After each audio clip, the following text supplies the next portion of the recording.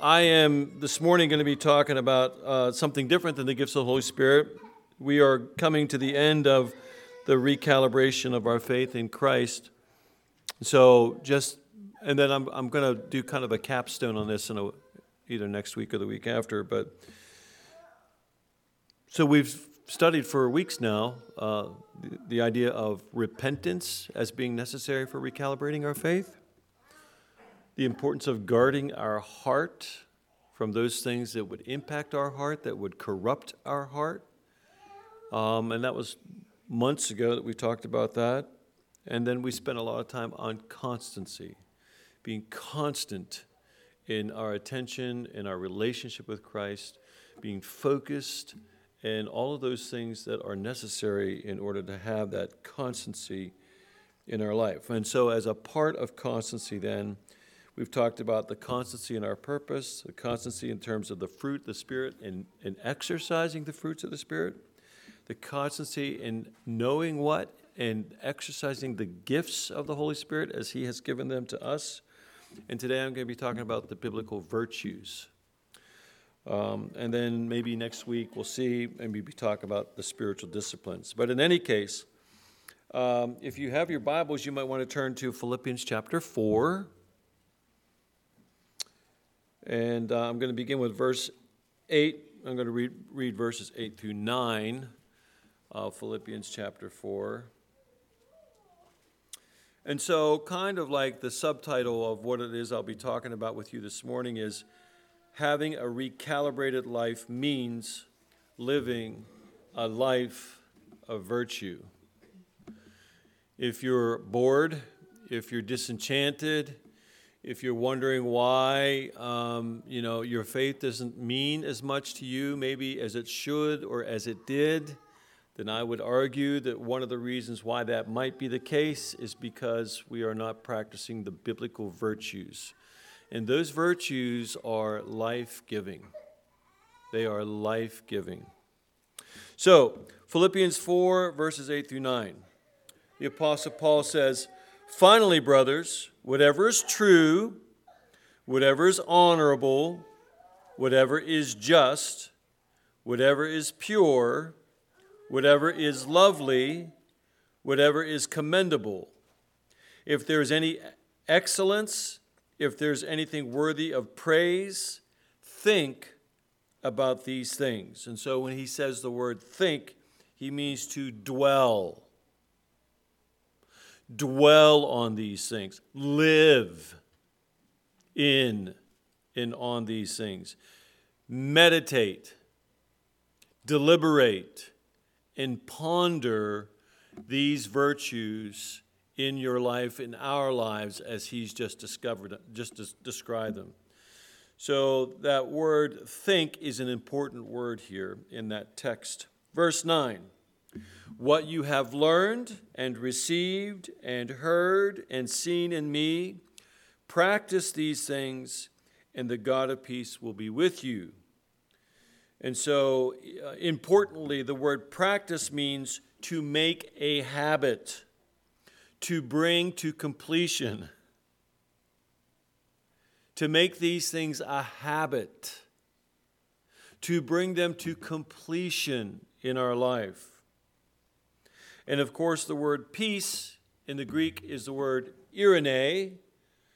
And eirene is a very powerful word. It means much more than just the cessation of violence. It means wholeness, well-being, all of those kinds of things, rich, flourishing. And the equivalent of that in the Old Testament is shalom. So there's a lot going on in this text, and I want to spend some time on it because it seems to me, follow me on this, if the fruit of the Spirit and the gifts of the Spirit are significant enough to be printed and posted in prominent places of our home and office, then the list of virtues cited by the Apostle Paul in Philippians 4 ought to be included as well. They are that significant. So if you're like me, if you were to come to my home, and I'm just saying what I do. I'm not saying that I don't do it. I do it as well as I should. I'm just saying what I do, okay? So on the wall before you walk out the door in my breezeway from the kitchen, there's the fruits of the Spirit list right there. In my study downstairs on my door, as you walk through the door, there's a list of the fruit of the Spirits there as well. If you were to get online and Google the fruit of the Spirit or the gifts of the Spirit, and you were to Google images, you would see all kinds of posters and banners and all those things. So these things are ubiquitous. They are all over the place. They are so important that people actually create and then sell, and many people purchase these to put them in prominent places in their home. And I would say this list of virtues should be held up to be just as important as the fruit of the Spirit and as the gifts of the Spirit. Just as important. So I want to, before I get into the text itself, I want to define for you what a virtue is. A virtue is an exceptional behavior and attitudinal values and practices that enable one to live an exceptionally good and productive life for themselves as well as for others. It's exceptional.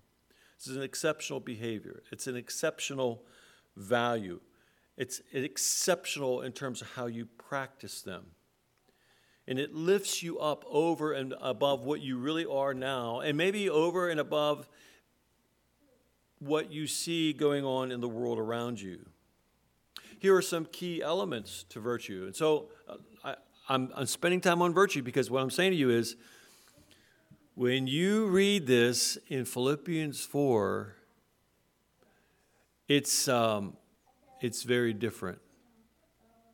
In other words, there are some biblical exegetes when they read Philippians 4, like, wow, well, now this is different.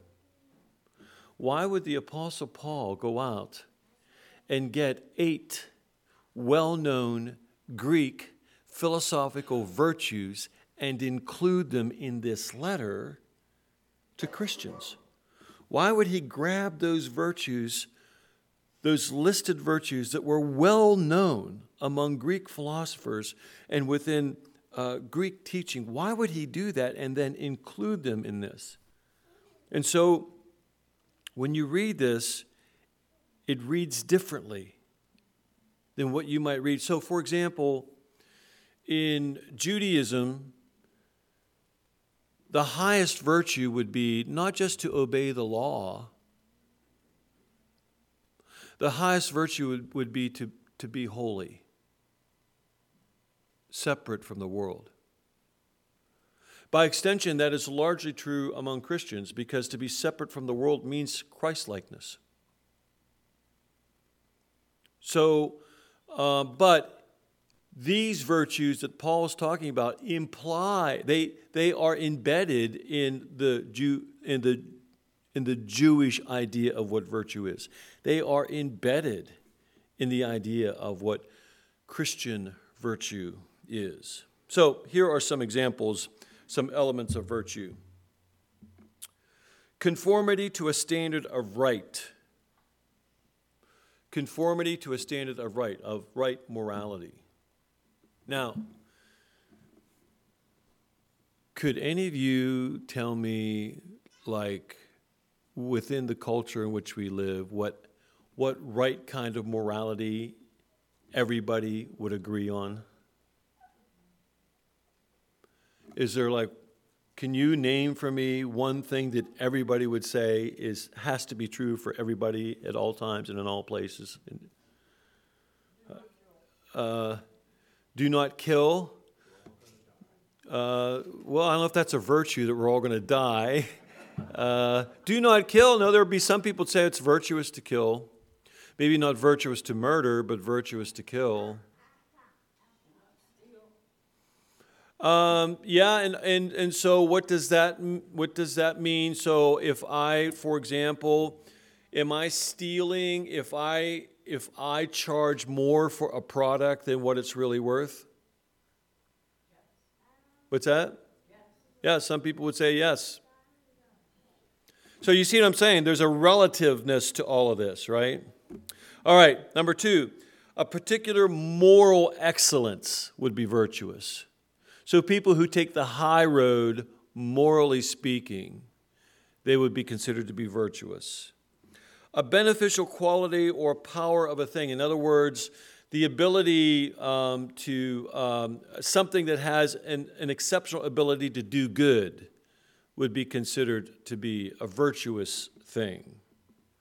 Strength or courage, valor, somebody who has courage to stand up against a bully, or someone, or to stand up sacrificially, where you pay a price in order that whatever that evil is suppressed and other people are saved from it. That would be considered to be virtuous, that kind of courage. A commendable quality or trait, something that, that we see in a person that we say is highly commendable, that we really appreciate that particular thing. So whether it's the integrity they have, how they do business, how they commit themselves to excellence, how they are caring about other people around them always, those kinds of things would be. So for example, when I do funerals, I can't always say to the surviving spouse, you honored your vows. Can't always say that. I want to be able to always say that, but I can't always say that. Because the surviving spouse may not have cared for their spouse as they should have, or may not have just been a good spouse. And so, but we all know those spouses, so for example, my mother-in-law, she took care of my father-in-law until she absolutely could not take care of him a day longer. How she lived her life sacrificially to honor her vow of in sickness and in health was inspiring. We almost had to beg her not to, he just was too much for her. And she still afterwards wondered if she did everything she should have done.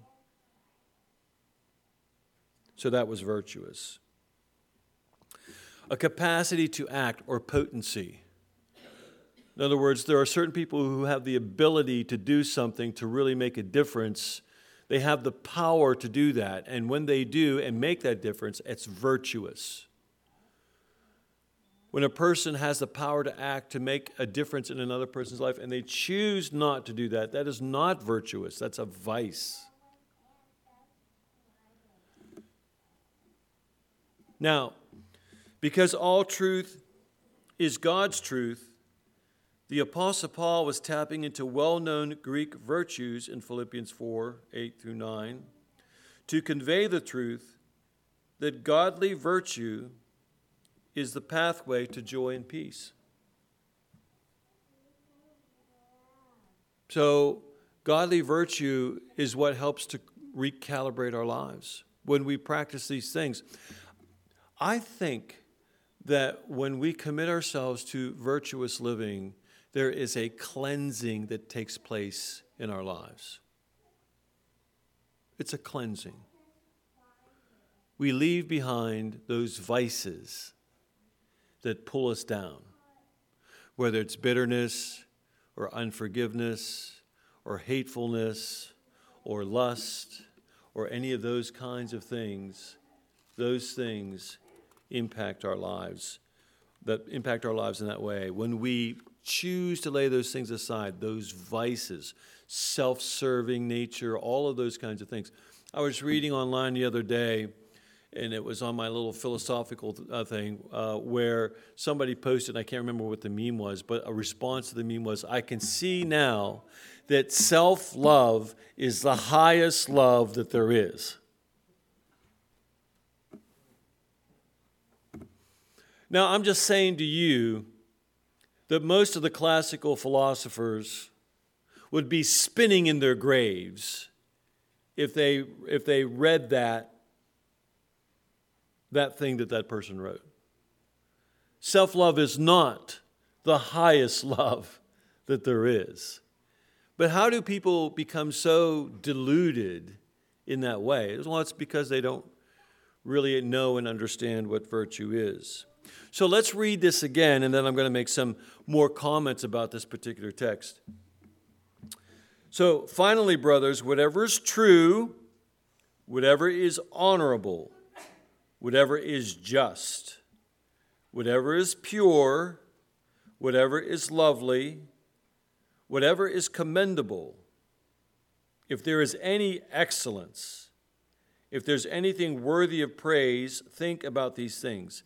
Now, I'd like you to overlay these virtues over what you see taking place in pop culture today. Overlay these words over what you see happening in pop culture today. And ask me if it fits. Does it fit in any way? It does not fit in any way. So, for example, and you know, I was listening to, and I don't listen to him a lot, but sometimes a stop clock is even right twice a day, right? So, Bill Maher. And I was stunned to hear him say how Generation Z is all about, and he said, and they get this from pop culture, he said, but it's all about wanting the best of this and the most of that, and known for how much money and what possessions they have and all of those kinds of things. I mean, really, it was quite the diatribe that he had. And so as I'm listening to him, it reminded me of this critique of how important that virtue really is. How many of you ever bought the Book of Virtues? Any of you ever get that book? We have it. So it's a wonderful book. You know, for example, that for a lot of years in Western civilization, teaching virtue was a regular part of the curriculum. Honesty, goodness, rightness, justice, all those kinds of things were, but they are no longer a part of our curriculum. Our children are not being taught what virtue is, what goodness is, what excellence is. So in any case, so they come up with things like, well, I have to live my own truth. Well, what happens if I live my own truth and it runs counter to your own truth? I mean, do you really think that you can reconcile 8.1 billion people who all want to live their own truth? How does that work? Because what if my own truth is in opposition to your own truth? Do you think that there are a number of possibilities there out of 8.1 billion people who live on the planet? You see, these kinds of vices, the way in which people think today, run counter to good living, to happy living, to joyful living. And I suspect that there was a lot of that going on in Paul's day as it is going on in our life now. So, let me give you a little bit of background and tell you what I think is going on here, because it's unique. That Paul would include these is unique. And he in part included it because all truth is God's truth. No matter where that truth is on the planet, no matter what culture it's in, no matter what religion it belongs to, if it's a truth, capital T, it belongs to God. And so the Apostle Paul, seeing this virtue, these virtues, included them in his text. But here are some other things that are going on. And I found this to be interesting. So I have on my desk at home about 6 different study Bibles that I consult when I do my message prep. And I fully expected. Now, if any of you have one of these, you know that you're standing on the shoulders of giants with this kind of a biblical text. So when I picked them up, I fully expected to read a lot about Ephesians 4:8, maybe verse 9. In most of my study Bibles, there was hardly anything about Philippians chapter 4, verse 8? Hardly anything. I would have thought that would have been kind of like an expansive discussion, you know? The only time that there was expansive discussion was those two Bibles that I had that talk a lot about culture. And so that's when they began to talk about how Paul included in this text these Greek virtues. And so it was thin. It was thin in this Bible, and it was thin in my MacArthur Study Bible, which is it's, what's the word I'm looking for? I mean, when you read a MacArthur Study Bible, you can have this much biblical text and this much discussion. And so there wasn't a whole lot, but there were some, but there wasn't a whole lot. I was surprised. So this is a list of standard virtues for a Greek audience that Paul was addressing, because remember, he was writing to Christians in Philippi. Philippi was a Greek city, so he was writing to Greek Christians and Greek people in the city of Philippi. These virtues are not of Christian or Jewish origin specifically, but are well known and taught by Greek philosophers.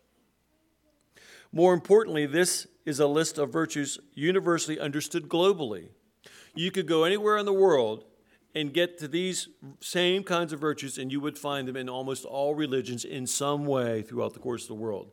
They are ubiquitous in that way. They are everywhere. Which led me to believe that it seems to me that this is related to Romans verses 18 through 20, where he says, even the heathen are without excuse, for the very nature cries out of the glory of God, and that God has written his law on the hearts and minds in the created order in which we live. And so people were able to get a grasp of what God requires and articulate it in the form of these kinds of virtues globally throughout the world. Interesting, this Greek word arete means excellence. And the idea of excellence is at the very core of Greek virtue teaching. So most Greek philosophy on ethics can be reduced to two primary interests. I didn't know this one. I knew the second one, but I did not know this one. And this is really fascinating. So if you were to read some of the, and by the way, these virtues as they are articulated would have happened about 500 years predominantly before the time of Paul, about 400 or 500 BC. And so there are two particular interests that the Greek philosophers had when it came to this, and one was happiness. Eudaimonia is the Greek word for it, and it's not a feeling or experience, but a particular kind of life through the use of reason. For Greeks, happiness means human flourishing, a blessedness. What's that sound like? Their idea of happiness is not our idea of happiness. Happiness in our culture is pretty shallow. It's a Reader's Digest form of joy. But their idea of happiness is very closely related to joy. It's very closely related to shalom. And the book of Philippians is called the book of joy. So Paul, in his learning, was tapping into that whole thing about happiness and peace and joy by citing these Greek virtues. All of that would have started to bubble to the top as people were reading it. Here's another interesting thing. Ultimately, eudaimonia is achieved in God-likeness. How is our joy achieved? It's achieved in Christ-likeness. All this is going on in that little text of Philippians chapter 4, verses 4 through 9. The second thing that philosophers were concerned about when it came to ethics was this idea of virtue, or arete. And most Greeks believed that happiness was impossible without the rational practice of the virtues. Now, again, this is unless you're living in a cave, the idea of living rationally nowadays is pretty much gone. Reason, the ability to exercise your rationale, has been put very much on the back burner, particularly of all places, higher education. It's what you feel. It's what you think subjectively. Objective thinking is no longer respected or considered in the world of higher education today. So the Greeks were onto something, and what they were onto dominated how people thought in Western civilization for 2,000 years, until relatively recently. The Apostle Paul was tapping into all of that. Now, why do I think Paul, what are some other reasons why I think Paul was getting at that? Well, let's look at Paul for a minute here. Paul was educated at the feet of Gamaliel according to the strict manner of the law of our fathers. This is what is said in Acts 22, verse 3, as recorded by Luke. The Apostle Paul was a classically trained thinker. He was a Roman citizen by birth. He had a formidable command of Greek language. He was familiar with Greek thinkers and Greek literature. There is no way that you can study Greek and not study Greek literature in that time. Just not too many years ago, what was the primary textbook in every school in the country? The Bible. Because they didn't have textbooks. So you learn to read using the Bible. You learn to write using the Bible. And that was true back then. They didn't have textbooks. They had teachers. And those teachers would teach, and they would cite from the classics. That's why Paul, in part, was classically educated. So anyway, that's why I think Paul is tapping into this whole idea of Greek philosophy as he's used it, because all truth is God's truth. So in addition to that, Paul was invited by Greeks to speak and to teach. If you're an idiot, you're not going to be invited by Greeks to come into their most sacred places and be able to teach. They have to respect that you're a knowledgeable person. The book of Philippians was written to Greek citizens of Philippi, and Philippians, as I said, is known as the book of joy, and so the Apostle Paul was trying to get at all of that. So in essence, Paul was stating to the Philippians, the way to joy and peace is through the practice of virtue as given to us by God. This is a recalibrated life. Take that text, buy a poster, print it up, put it on a card, put a little tent on your desk or on your table or whatever, and consider and ruminate and think and meditate on what each of those virtues mean for you in your life. So, if something in our life is clearly not a virtue, then it can only be a vice. So here are the 8 virtues of Paul that we want to unpack for just a few minutes. The virtue of whatever is true.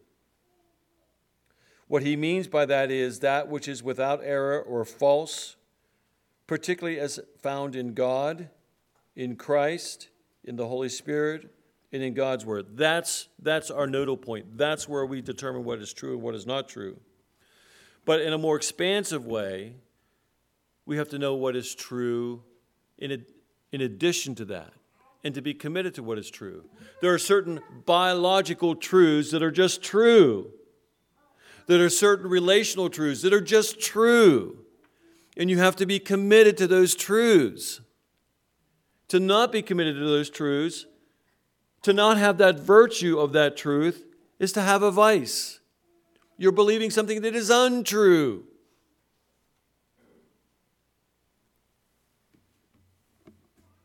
If you believe that it's true that you have $1,000 in your bank account because you sincerely believe it, but you go out and buy a car and write a check for $25,000 because you really want it, how does that work? It doesn't work. But that's, in many respects, what we do as a culture. We have made this idea of truth very malleable. And it is not.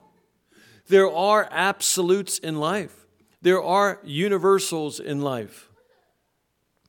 If you are born a person, a human being, no matter how much you want to believe that it's true that you're a cat, you're not a cat.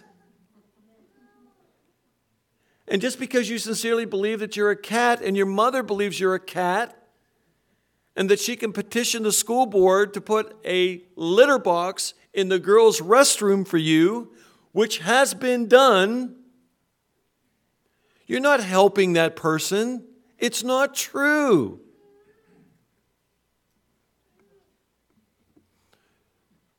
So, vice means not what is a vice is not what is false or a lie. It cannot be. We cannot orient our life around what is false or what is a lie. How about the virtue of what is honorable or noble? That means to be venerated because of character, worthy of respect. Believers are to meditate on whatever is worthy of awe and adoration, the sacred as opposed to the profane.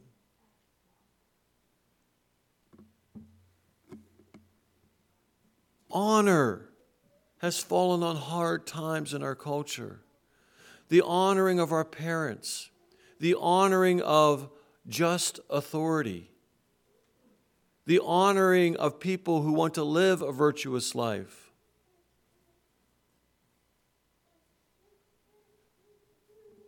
What people do you know, or what things in your life do you know that should be venerated but are not?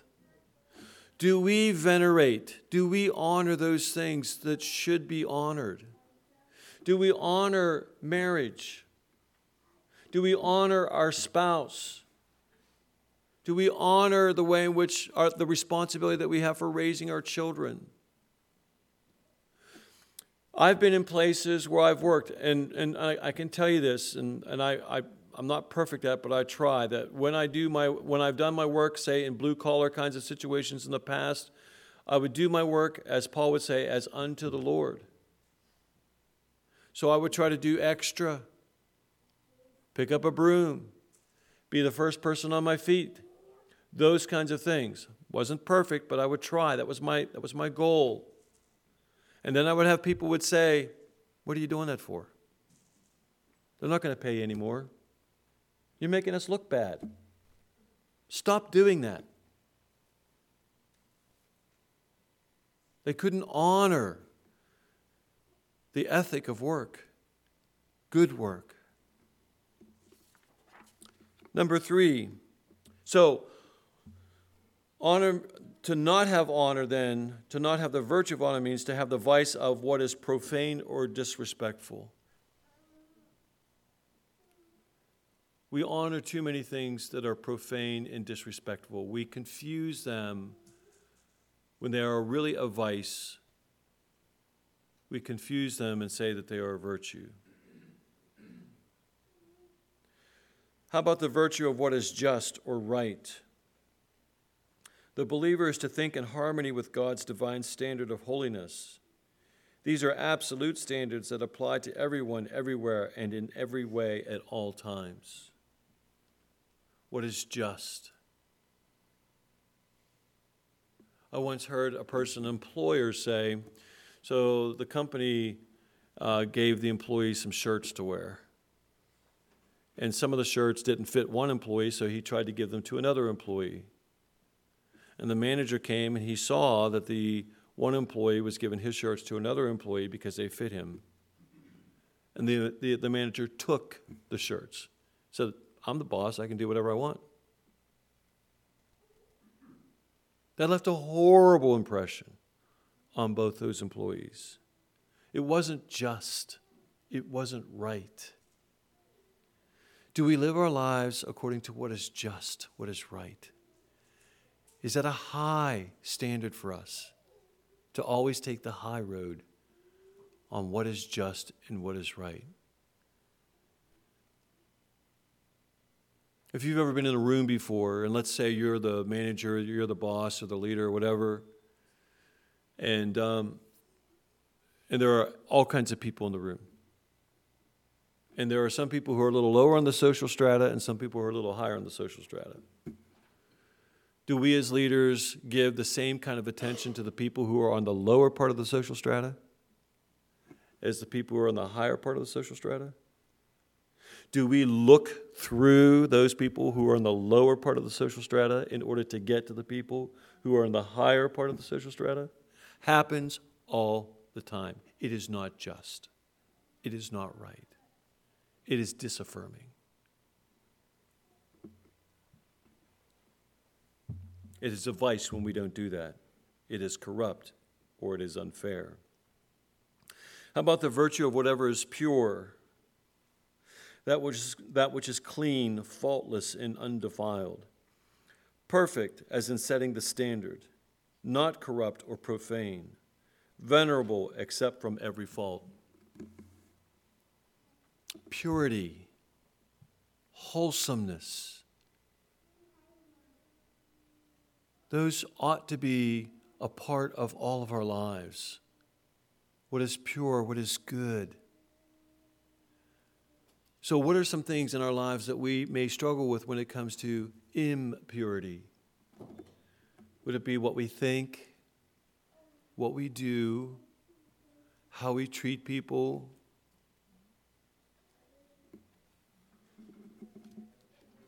I suspect a lot of us are glad we don't have bubbles over top our heads, revealing what that might be.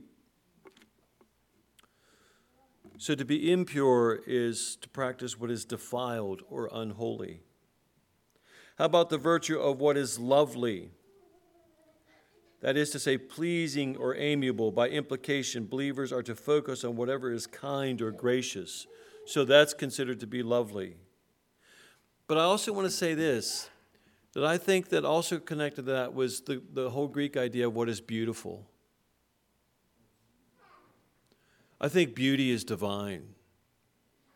I'm very Greek in that way. I think that what we see as truly beautiful, really, we are informed by God about what is beautiful. Art, music, and honestly, today, what passes for beauty is more than just relative. It's an assault on what beauty really is. So do we appreciate what is beautiful in the world in which we live? Virtue in terms of whatever is admirable, of good report, that which is highly regarded or thought of or thought well of. It refers to what is generally considered to be reputable in the world, such as kindness, courtesy, and respect for others. So we're so much better at tearing people down than we are building them up. We're so much better at gossiping about others than about saying good things about people and affirming them. And so when we, and really there are a bunch of reasons why we do, but one of the dominant reasons why we do this, because it's when we tear another person down, we seem to look better by comparison. But is it a regular part of our language and our conversation to provide a good report about people who do good things? Can we affirm people in our lives that maybe we know with other people and say, I really appreciate that about that person.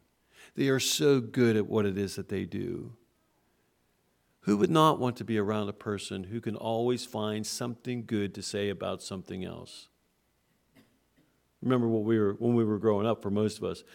If you can't say anything good about a person, what? Don't say it. That's exactly right. Okay? See, we were taught virtue in that regard. All right. So, not the vice of what is slanderous or debased. And by the way, I mean, and it's hard, isn't it? You'll hear somebody say something about somebody else, and they'll look at you like they want you to join in. And when you choose not to join in, then you clearly don't agree, and then you're kind of afraid of what they might think of you because you didn't join in. But sometimes you just have to be really disciplined and say, nothing. And then when you can say it in the right way, you just say, well, maybe it was because of this. That's the reason why they did that. Or I don't think they would think it, they would really do it in that kind of a way. I mean, sometimes people need to be defended. Virtue in terms of what is excellent. A virtuous course of thought, feeling, and action, as in outstanding and exceptional moral and ethical character. Is it a regular part of how we live our life to commit ourselves to excellence in all that we do?